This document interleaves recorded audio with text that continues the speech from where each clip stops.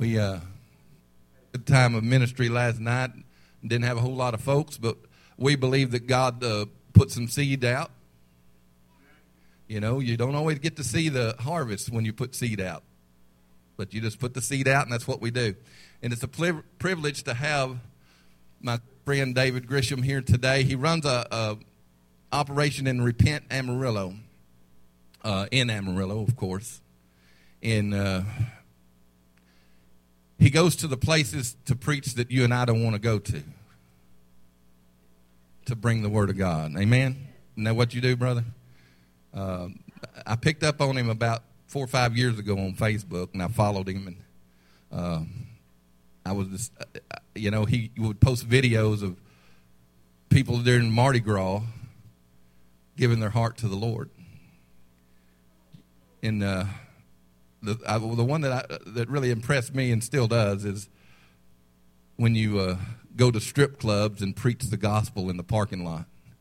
I think that's an awesome thing. Who needs the gospel more than the sinners that are in those places? Amen? Don't they need the gospel? So it's a privilege to bring him up, and I want y'all to give him a big hand as he comes up, and he has carte blanche up here with me. Thank you, brother.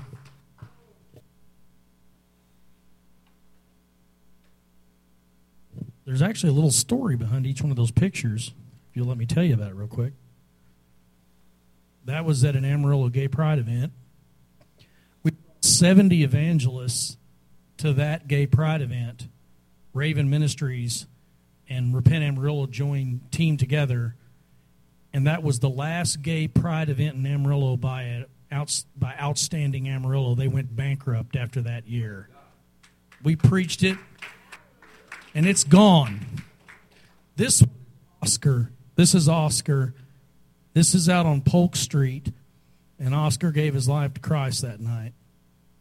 That's him coming to Christ. Amen. Is that better? Okay. Yeah, that's Oscar giving his life to Christ, and that's planting seed at the Gay Pride, and Outstanding Amarillo went bankrupt right after that. That's outstanding. Yes, it is. That is outstanding. You know that song they were playing earlier, Amazing Grace, you guys? How many of you guys have seen that movie, Amazing Grace? Those of you that have not seen it, I recommend that you watch it. It was written by a man who was a slave trader. And when Jesus Christ freed him of his slavery to sin, he could no longer stand to see other men in slavery in the world. Because when God puts his justice in your heart, then you want to see justice in the hearts of other men. And you want to see other people be free. We want people to be free, and that's why we go to strip clubs. Oh, and I've got some good news about that, brother, since you brought that up. The state of Texas seized, for non-payment of taxes, another strip club in Amarillo. There used to be 7 strip clubs in Amarillo. We ourselves put one of them out of business. Repent Amarillo put one of them out of business. We put the rest of them up on a spiritual map in our city, and we encourage the Christians in Amarillo to pray about these places because the Bible says that men suppress the truth and unrighteousness. So when we get rid of the places that suppress the truth, then righteousness is exalted in your city. And now 5 out of the 7 strip clubs are closed. Praise God for that. There's only 2 left. And guess which ones we preach at? We preach at those 2, and we're going to drive them under. We're going to use the power of God to drive them under. And that's what I want to talk to you about today, is the power of God to change the world. Jesus Christ never held public office. Never. He never was the president of a country. He never led an army in the world, with swords into victory like that. He was never a Napoleon. He was never a great president of a country or the dictator of a nation. He didn't do things like that, and yet he's the most famous man that ever walked the face of the planet. He and his disciples changed the face of the world. It looks to me like we got more than 12 people in this room Do you realize what you could change with this number of people? If Jesus and 12 disciples changed the world, could you not? Yes, you could. You could change the world. So there's no reason not to change Chico, Texas, right? There's no reason not to change Decatur. There's no reason not to change the whole Dallas-Fort Worth area. There's no reason not to change the state of Texas. There's no reason for us not to change the world, because we are not doing this in the flesh. It's not of our own power. It's the power of God. And that's what I want to talk to you about today, is the power of God. I want to teach you about putting on the armor of God. I don't want to just tell you to put on the armor of God. I want to show you how to put it on. And I want to tell you that the reason God wants you to put on His armor is because He's preparing you for a fight. Last night we talked about bringing a righteous fight to the devil. You know, I told him last night that when I was a child, I was 7 years old, I marched with Martin Luther King. And I stood on the courthouse steps in Little Rock, Arkansas, and I stood right next to Sidney Poitier. There were some famous people there during that march. I was just a little old kid, and my family and we were just there. But we understood a righteous fight when we saw it. And folks, we've got a righteous fight on our hands. We always have as the church. And if we don't choose to get up out of our churches and take on the devil, he will come into our churches and take us on. I promise you.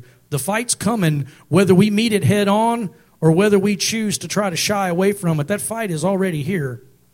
We've got gay marriage that is now legal throughout the land. We've got abortion that's legal throughout the land. And these new videos are showing that not only are they killing these babies, they're chopping them up into pieces and selling their body parts. What is going on is reminiscent of Nazi Germany, and it's going on right here in America. Folks, we can't stand for this. We can't stand for it. We cannot allow this to take place in our own backyards, in our own cities, in our own nation, and do nothing. We can't. Because if God holds us accountable for every idle word, He's going to hold us accountable for what we choose to do or what we choose to not do. We preached at the largest abortion clinic in America, which is the one, the Planned Parenthood mega ginormous. It's 6 stories tall. It's like the Walmart of abortion clinics. And it's down there in Houston, Texas. And we stood out there by ourselves with one little Catholic lady while thousands of Christians drove by on that highway with something better to do. What is there better to do than to do the will of God? There should have been 1,000 Christians standing out there so that each one of those women that tried to go in there to kill their babies, they should have had to go through 1,000 Christians pleading with them to please not kill their child, to pray for them, to preach to them, to witness to them, to lead them to Christ. Because if you lead that woman to Christ, you not only save that baby, you save every baby she's ever going to have. Because she's going to lead those children to the Lord, and she's certainly not going to be going into an abortion clinic. And so today I want to exhort you, I want to lift you up, I want to encourage you to prepare yourselves for the fight that is coming and is already here. And every Christian in this country is going to be faced with a choice. You're either going to fold and you're going to go into the world, or you're going to be persecuted as part of the kingdom of God.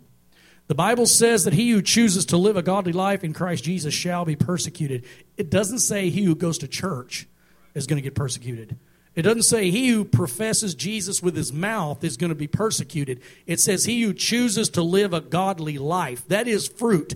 If you're producing fruit because you're obeying this word, if you're following the word of God, you're producing fruit and you're a threat to the enemy, and he's going to persecute you. But guess what? Congratulations, if you do get persecuted, you're in good company. Because Jesus, they didn't crucify him on the cross for no reason. He was falsely accused of blasphemy. He was falsely accused of all kinds of crimes, and they nailed him to a cross. And he said that the world hated him because he testified of its works, that they were evil. And if you do the same, the world will hate you. But guess what? God will be with you. And if God is with you, who can be against you? You know, every single one of the apostles died except for John, and that's because John took Jesus' mother under his wing, and he took care of Jesus' mother, and the promise of God is that if you honor your father and your mother, you'll be given long life on the earth. Well, he took care of Jesus' mother, and God fulfilled that promise and gave him long life on the earth, because God always keeps his promises. But he keeps his promises to those who walk in those promises and take on the responsibility of obeying his word. So today I want us to turn to Ephesians chapter 6, if you would, please.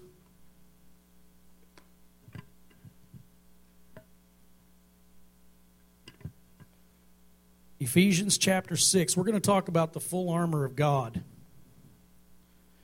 Now I want to explain to you how to put on this armor before we tell you about the armor. Because I think you need to know how to put it on. I don't want to just tell you, put it on. I want you to know how to put it on. In 1 Corinthians chapter 6, verses 9 through 11, it talks about how do not be deceived, that neither idolaters, nor fornicators, nor homosexuals, or sodomites, or drunkards, and all these people will not enter the kingdom of heaven.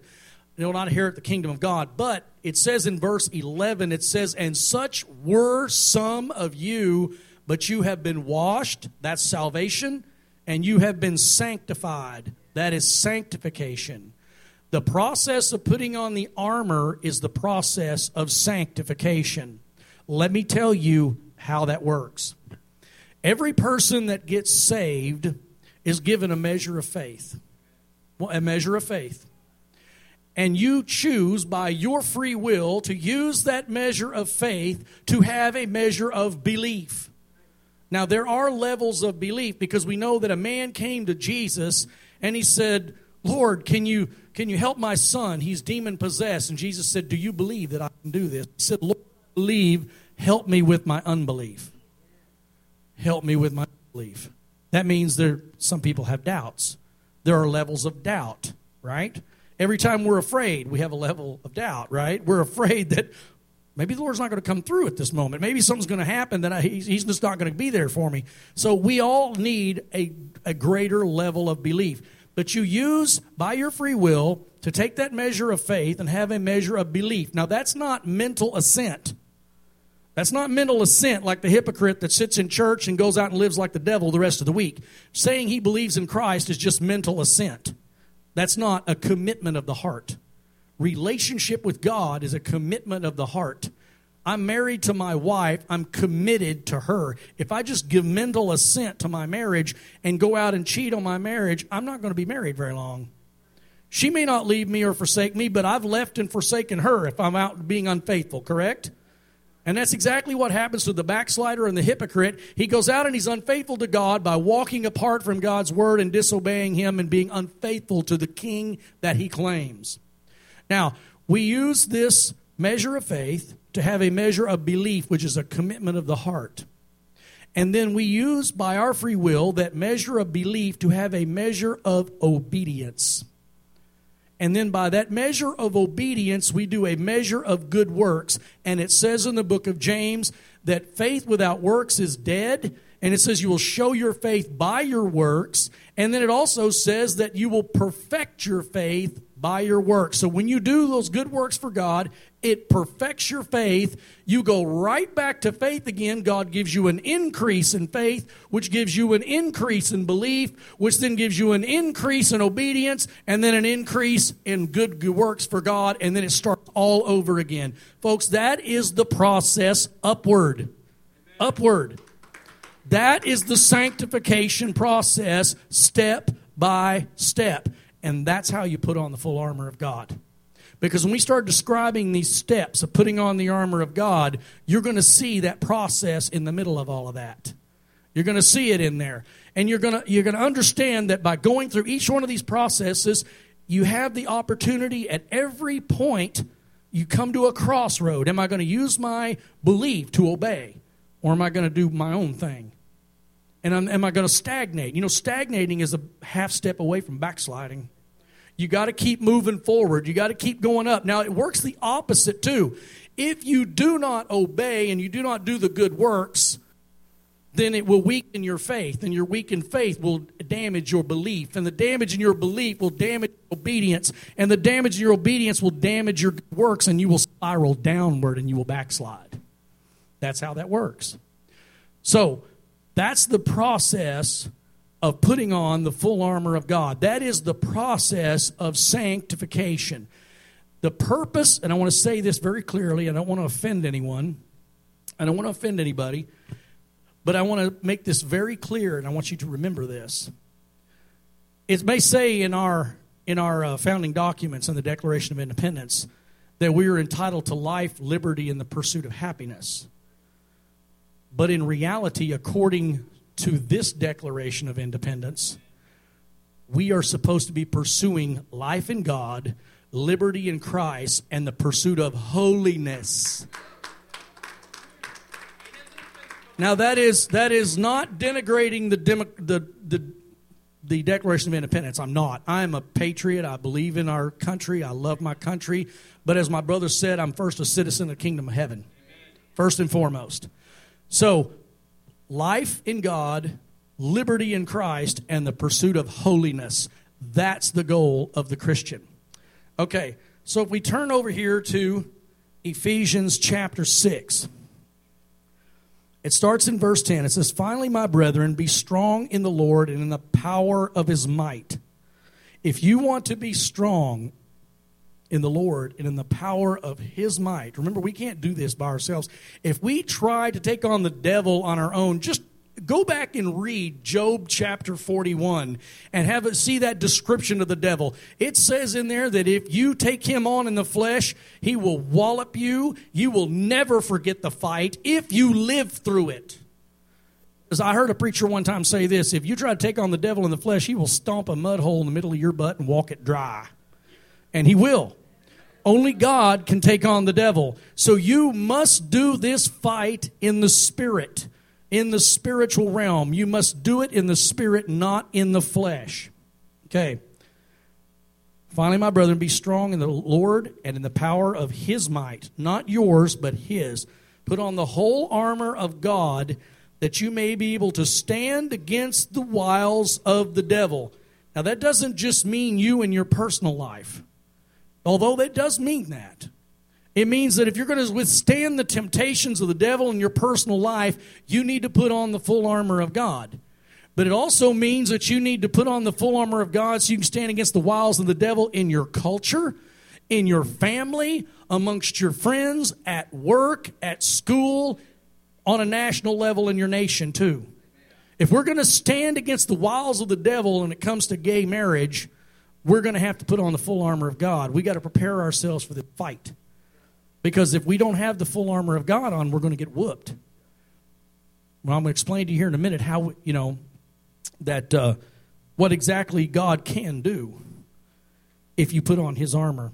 For we do not wrestle against flesh and blood, so we don't do this in the flesh, right? But against principalities, against powers. Now, he does say there's powers in the darkness. There is power on that side. Witchcraft and all that kind of stuff is real, folks. It's real. It's demonic. It's real. I have seen demonically possessed people.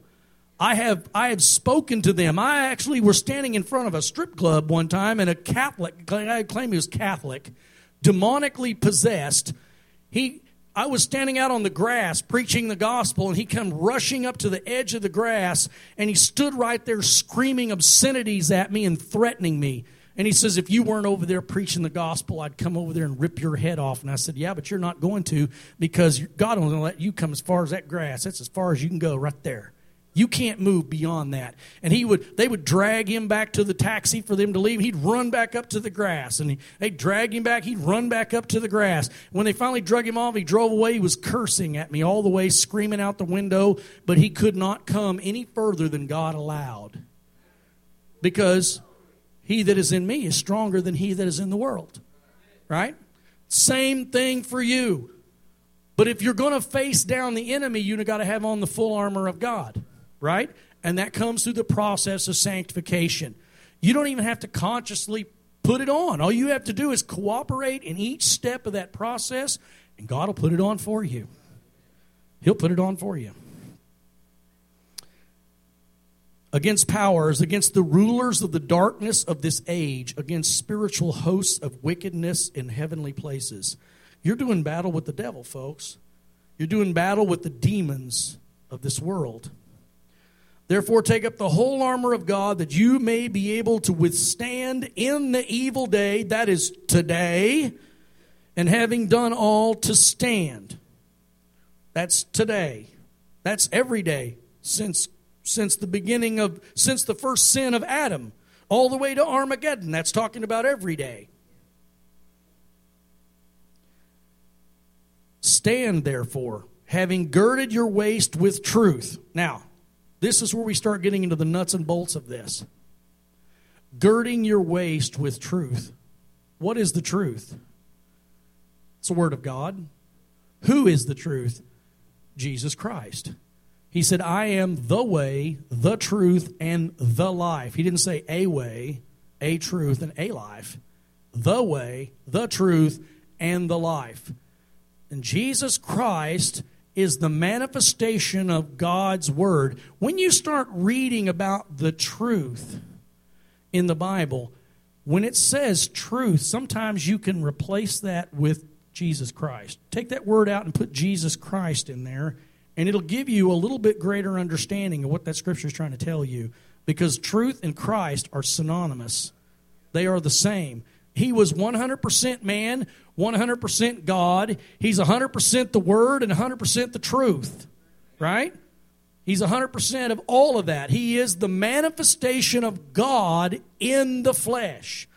All of the Godhead bodily in Him. That means the truth, the way, and the life, 100% all the way through. Now that truth, he says, gird your waist with the truth. Now, what Paul is doing here is he's describing something that people already knew about in those days. Do you remember when Jesus was talking about enter by the narrow gate instead of the wide gate? Did you know that the gates in the cities, they would have these fortifications, these walls around the cities, okay? They'd have the walls around the cities, then they'd have an inner wall. So if the outer wall got breached, they could fall back to an inner wall and defend again their city against the invasion. And they would have these big gates on the inner walls and a small gate next to it, because at night they would close the big gates because the watchman on the wall couldn't see very far at night. So they had to put the city in a defensive position at night, every night, to make themselves ready in case an army suddenly showed up out of the darkness. And they would close the wide gate, and they would open this little pedestrian gate, which is just about the size of one of those doors right there. He said, enter by the narrow gate, which only allows one man at a time to go through. That narrow gate is Jesus Christ. It's only as wide as one man. But he said, broad is the way that leads to destruction. Broad is the gate that leads to destruction. There are many who go in by it. So the gates, the big gates next to it, during the day were open for all of the commerce going through, back and forth. So he was using this illustration that people had already knew about. And see, a lot of people don't know that these days because we don't think in those terms anymore.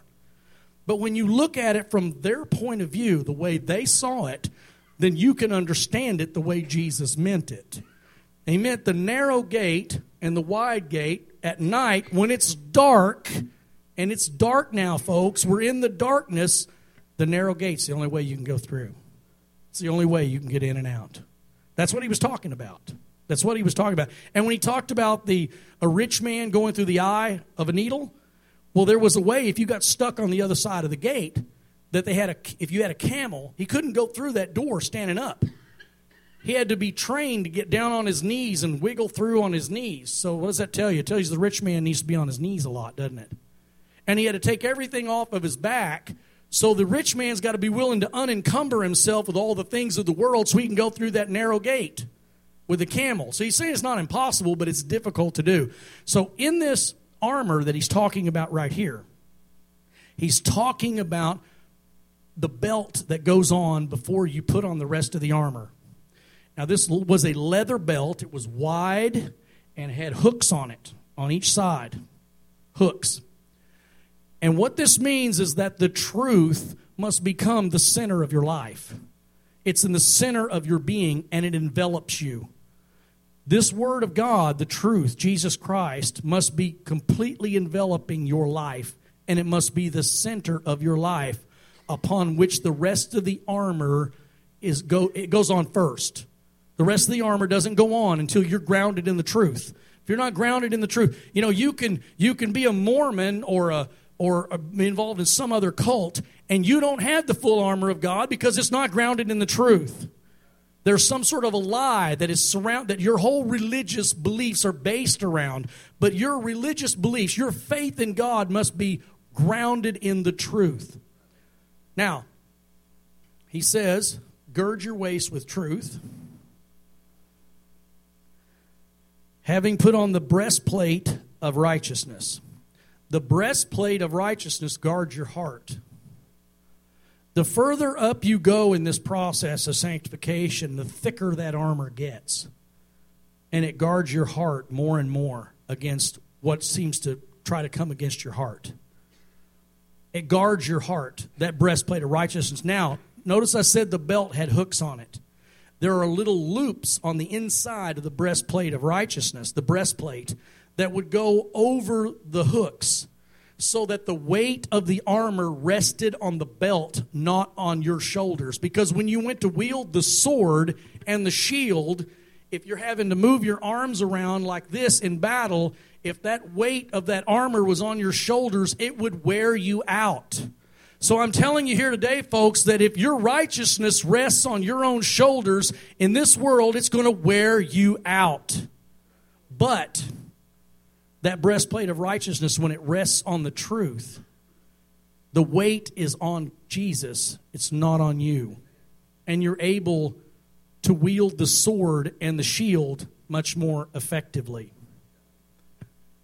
That breastplate of righteousness is very important. It's not a backplate. We're not supposed to be running away from the battle. There's no armor that goes on the back. It goes on the front. And the reason that you wear this armor is because it's designed to be offensive as well as defensive. You're supposed to be on the attack. Jesus said, upon this truth, upon this cornerstone, I will build my church, and the gates of hell shall not prevail against it. The gates of hell don't attack anybody. They are defensive in nature. They're guarding an entrance. And it is the church's responsibility to charge the gates of hell, like it says in Jude chapter 1, verses 22 and 23, where it says, and on some have compassion, making distinction, but others save with fear, pulling them out of the fire, hating even the garments defiled by the flesh. Pulling them out of the fire means we're kicking down the gates of hell and dragging people out of the fire with the word of God, the truth. That's preaching to them, witnessing to them, ministering to them, so that they can be saved. We're supposed to kick down the gates of hell. But too many times in the church today, people think that the gates of hell are attacking us and we're just defending ourselves. It's time to get off of defense and go on offense. This is the reason our country is in this mess that it's in. And I'm not blaming this church individually. I'm not blaming any person here individually. I'm telling you the church as a whole in America has not stood its ground, has not gone on the offensive enough. Because just like I said last night at Decatur Square, this battle didn't begin with gay marriage. Back in the 1950s, we had no-fault divorce laws, and what did that lead to? The destruction of marriage, women going into poverty, children being having without their fathers. Child support does not make you a father. Being with your children makes you a father. Spending time, not necessarily money. They need your time. They need your fatherhood. They need the guidance of God in their lives. And now we've got a lot of godless children running around. And back in the old days, when we were fighting a righteous battle against the Jim Crow laws, we had Selma. Selma's a lot different than Ferguson, folks. If you look at what happened in Selma and you look at what happened in Ferguson, you can get a gauge of where our country went and where it's going. When you look at how men and women were married for years back in the 30s and 40s and all of that, and when you went to a motel room, if you weren't married, you had to sign as Mr. and Mrs. Smith. You had to lie, or they wouldn't even give you a hotel room. Then in the 60s came along, cohabitation and all that kind of stuff. And then now we've got gay marriage, and it's not going to stop there, folks. It's not going to stop there until the devil has destroyed this country, destroyed the church, and ruined every single person's lives until we're all dead and in hell. Only then will the devil be satisfied. But we're not going to let it get that far. We're going to fight. Some of us are going to fight. And last night I called everybody to a righteous fight. Today I'm calling you to a righteous fight. I'm telling you to put on the full armor of God. That breastplate of righteousness rests on the truth, not on your own shoulders. And having shod your feet with the preparation of the gospel for peace.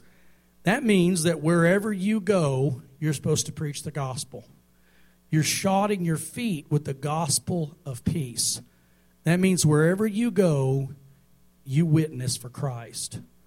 Everywhere, whether it's the laundromat, whether it's Walmart, whether it's school or work or whatever. Jesus Christ gave his whole life on the cross. He didn't give just part of it. He gave his whole life on the cross. And we got to give our whole lives. We cannot be worried so much about our jobs. You know, Jesus said, you know, what does it profit a man to gain the whole world and lose his very soul? So what is it going to profit you to keep your job and not do the will of God? What is it going to profit you to keep family members that don't love God anyway? You're not going to, if they're not going to get saved, you're not going to see them in heaven anyway. So why would you risk losing them in the world and keeping your mouth shut about the gospel? Why would you not preach to them? Why would you not witness to them? Why would you not risk losing the relationships in this world for the sake of the relationship you're going to have with Jesus Christ in heaven forever? It's a lot more to be gained in heaven than there is on earth. So let's be willing to sacrifice the things of the world just as Jesus did for our salvation. We need to be willing to sacrifice the things of the world for what he did for us. We must be willing to sacrifice those things. We must be willing to go to jail, go to prison. Paul went to prison. I don't think it was such a bad thing for Paul. Even if an angel doesn't let you out, you know, and he might. An angel might open the gates and let you out. And what did he do when he got let out? He went right back to preaching the gospel right in the place he was told not to go. He defied them and said, I will not do what you tell me to do. I'm going to do what God tells me to do. And he went right back to the same place doing the same thing he was told not to do. And he preached. Amen. So shod your feet with the peace of the gospel. Wherever you go, preach. You go where God tells you to go. Above all, taking the shield of faith, with which you will be able to quench all the fiery darts of the wicked one. That shield of faith, remember we just talked about that, faith being strengthened, being perfected by good works. You want to build your shield of faith. Now that's the flexible armor. See, the breastplate guards the front, but that shield of faith guards your sides, your flanks, and you can move it around everywhere you need to face the enemy. And the way you get that thing strengthened even more is by the process of sanctification. Sanctification thickens that breastplate of righteousness. It thickens that shield of faith. When you put your faith in what God says, I'll tell you something, folks. I have learned through experience that your faith in God is directly proportional to your level of obedience to God. If you say you believe, you will obey. I was telling somebody here earlier that when we preach at South Padre Island, there's a great big sign. It's bigger than that screen that was up here. A big sign, and it says, notice, pursuant to such and such city ordinance, there's a $500 fine for bringing glass bottles or glass containers on the beach. So all the kids, 30, 40,000 of them that are out there partying and getting drunk, are walking around with aluminum beer cans. And they're walking around with plastic liquor bottles. Why? Because they believe what that sign says, that they'll get fined $500 for drinking out of glass containers. But they don't believe what this sign says in Ephesians 5:18, where it says, do not be drunk with wine, for in this is dissipation, but be filled with the Spirit. If you believe, you will obey. And your obedience will build your faith. It'll build that breastplate of righteousness. It'll build that shield of faith. If you believe, you will obey.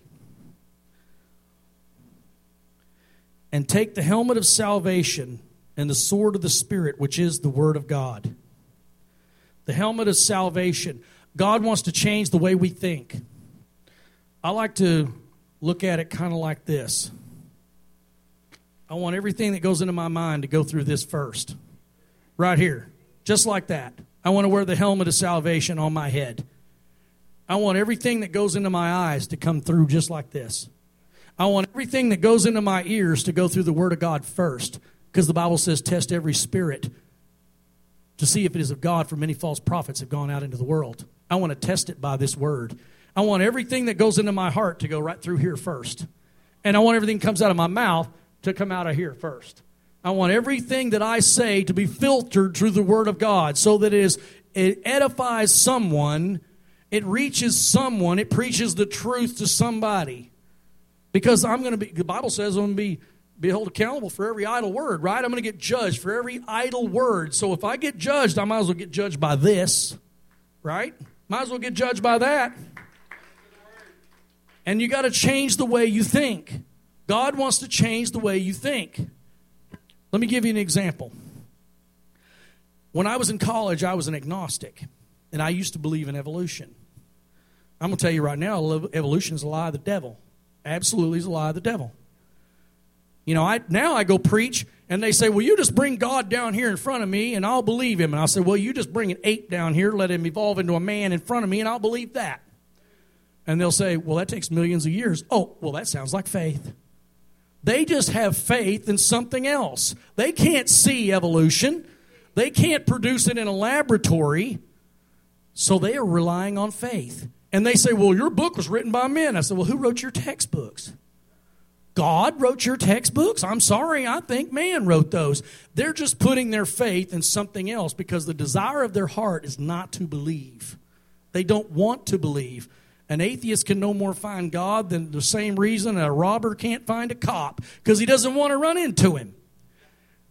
But anyway, as I was saying, here's what the Lord gave me in Revelation.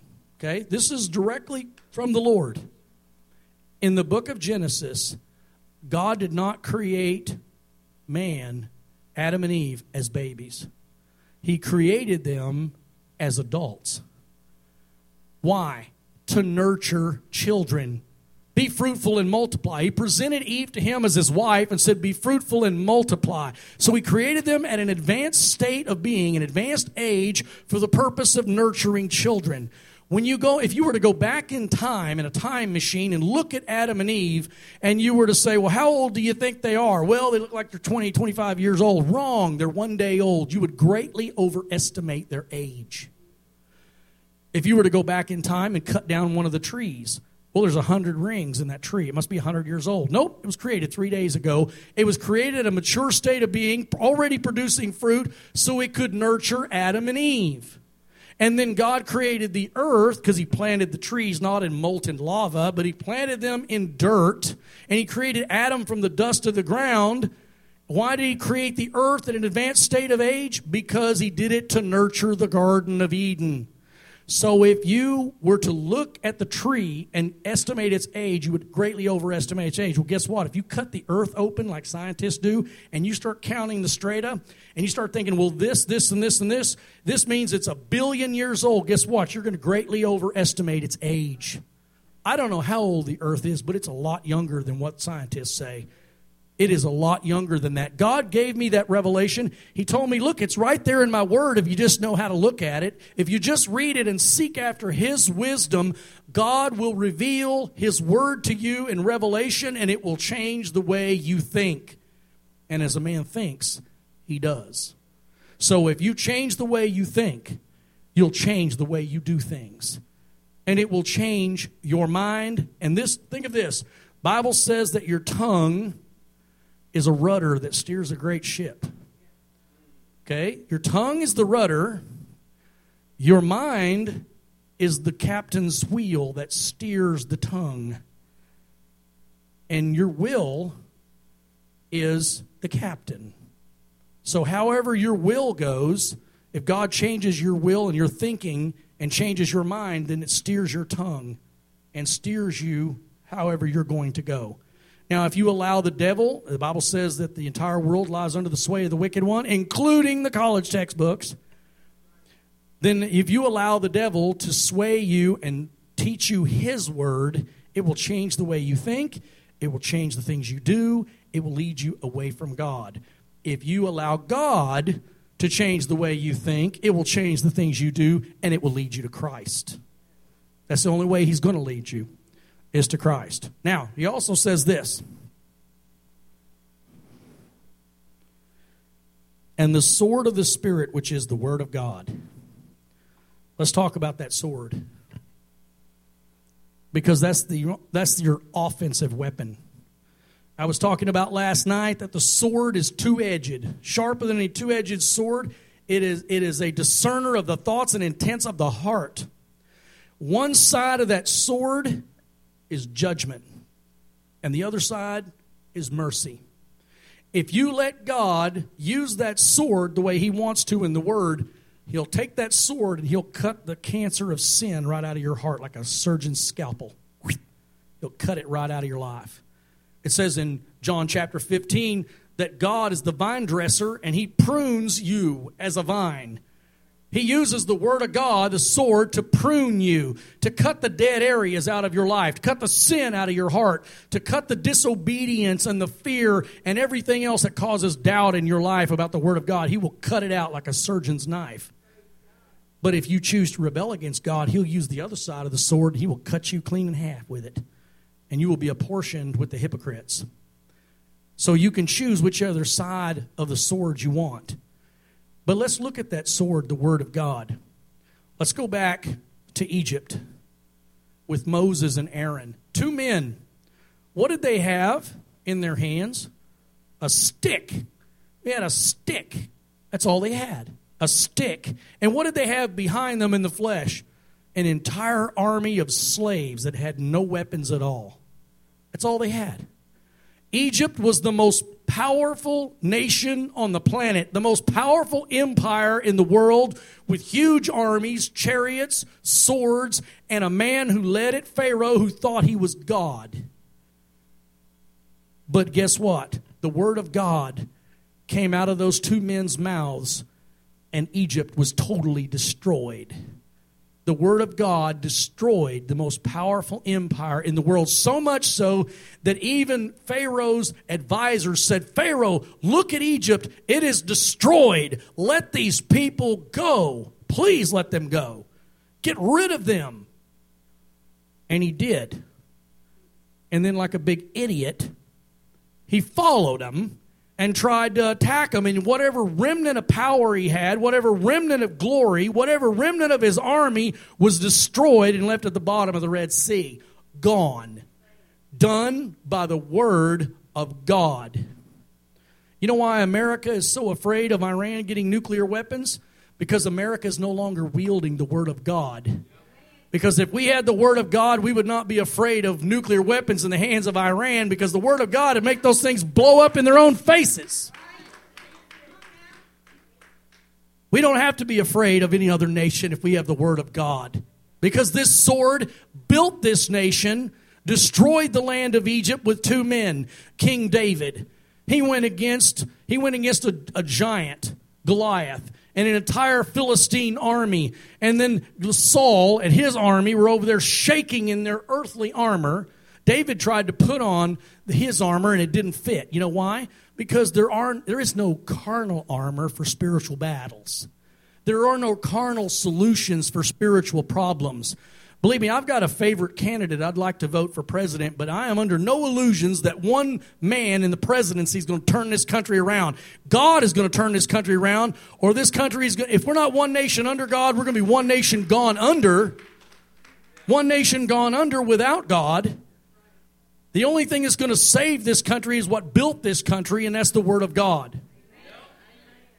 David came at the Goliath, and he looked at him, and he wasn't terrified. He said, who is this uncircumcised Philistine that stands before the armies of the living God? And he charged at him with a slingshot and killed him and cut his head off with his own sword. And what was the response of the Philistines? They fled in terror. An entire army went to flight, not because they were terrified of a little shepherd boy, but because they were terrified of the God that was with him. They were terrified of the anointing of God on David. That's what drove them in fear. Moses didn't terrify Pharaoh. It was God who destroyed everything that they stood for, everything they had, all their wealth and all their power. They were terrified of the God that destroyed everything they had. Then look at Jesus. travels on a boat and comes over on the other side on the shore, and a man comes out of the tombs, and he was possessed by demons. And everybody was terrified of this one man. And Jesus said, what is the name of the demon? He says, my name is Legion. There was a legion of demons in him. A legion of Roman soldiers is 6,666 men. There were over 6,000 demons in this man, and every one of them trembled before the face of God, trembled before Jesus. What do you think you can do when Jesus said many more works that you will do after him? He's telling you that you can send an army to flight. You can destroy a nation with the word of God if you carry it. All you need is a stick. All you need is a slingshot to kill a giant. All you need is the word of God, and 6,000 demons will tremble before you, not because of you, but because of what you carry inside of you. You are an earthen vessel filled with the Holy Spirit, and it is the Holy Spirit that will terrify them. Folks, you're ready for this battle if you'll just take on the power of God and the authority he's given you to wield it. You have the power available to you. It's just a matter of taking it. Taking that sword and swinging it, and do it the way God tells you to. I guarantee you, you cannot lose, because God has never lost a battle. And if you fight with him in this battle, you will see that victory. You will see that victory. I'm so tired of so many Christians saying that they can't get victory. Folks, victory's always on the other side of the battle. If you run from the battle, you've given the enemy the field, and you will never see the victory. It's on the other side of the battle. The victory of the resurrection was on the other side of the cross. He had to go through the suffering. Great is the rewards of heaven for those who choose to walk the path of the suffering of Christ. And great is the reward of heaven for those who choose to wield the word of God in victory with God. But grace is the curses of hell for those who reject it. He says here,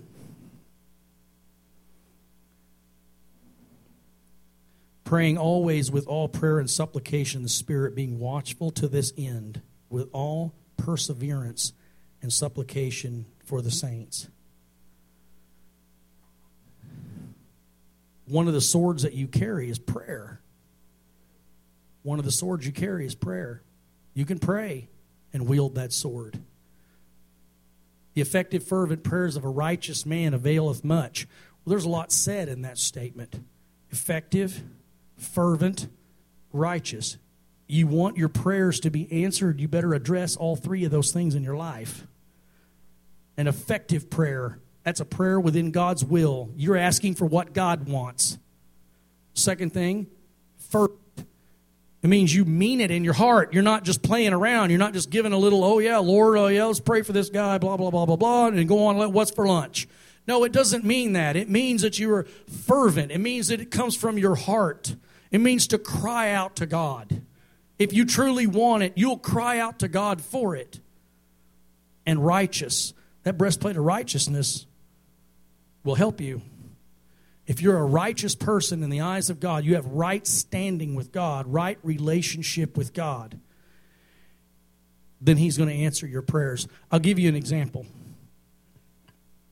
Our house burned down in May of last year on Mother's Day. There was a massive wildfire, went through Fritz, Texas, burned down 236 homes. Ours was one of them. Gave us all kinds of opportunities for ministry, especially with my son. My son was not really walking with God at the time, was doubting, if there even was a God, that sort of thing.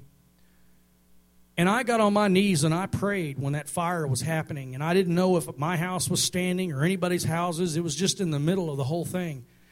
And I prayed out loud to God. I said, Lord, I've got some insurance, take care of this. Not insured enough, but I've got some insurance. My son has nothing.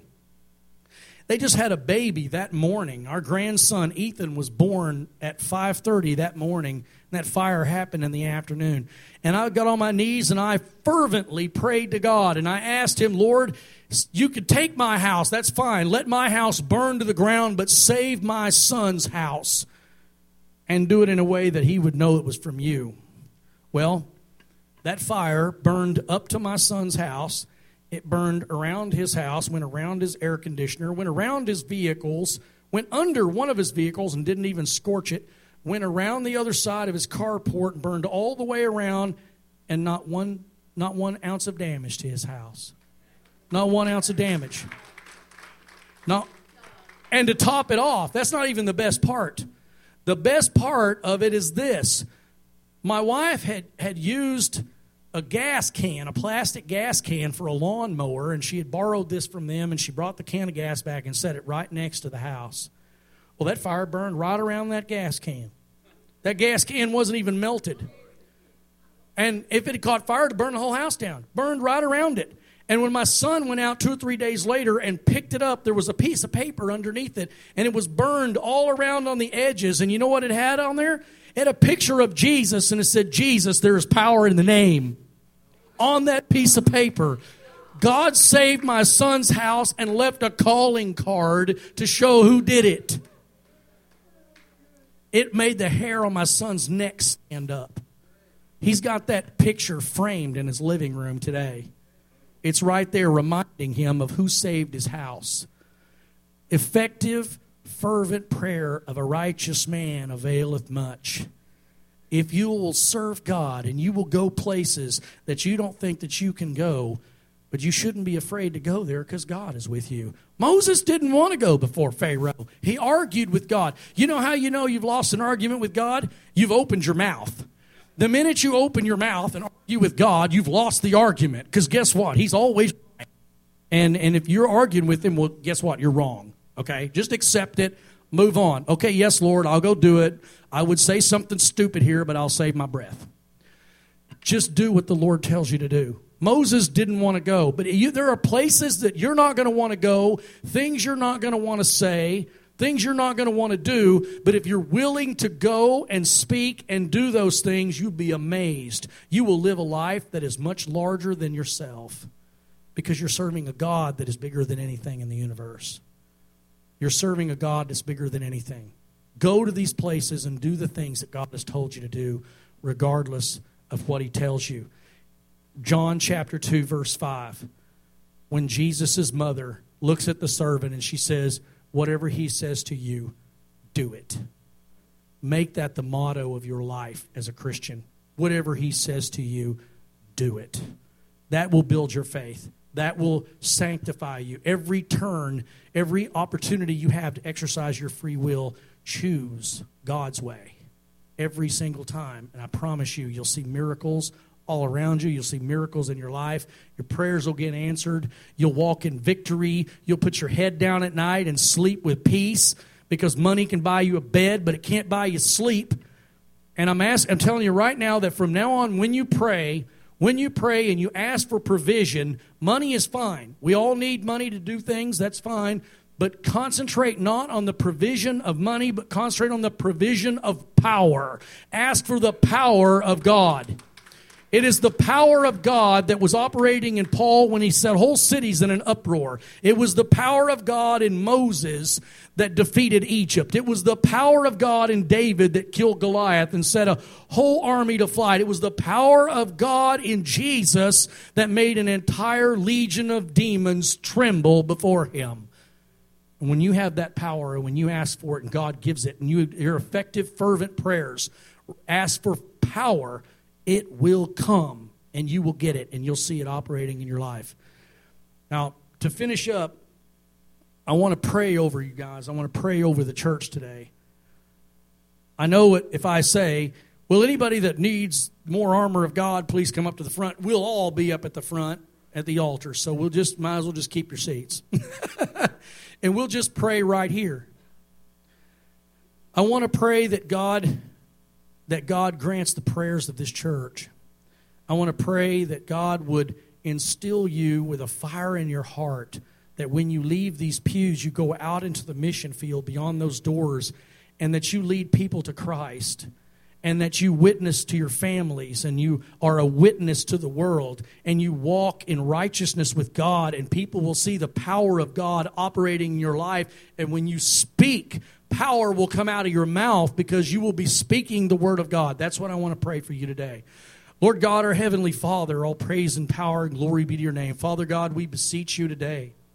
We cry out to you today, Lord, that you would impart power upon this church, that you would set the fire of the Holy Spirit on the heads, tongues of fire on the heads of every person here today, that when they come out of this place, they would pour out into the streets as the first church did, and thousands came to the church and got saved. Lord, we ask right now that you'd give power over this church, that you would give power to the hearts that are here, that they would speak with the power of your word out of their mouths, and hearts would be convicted. Their hearts would be cut with the sword, the word of God, and that they would speak and minds would be changed, lives would be changed, devils would flee.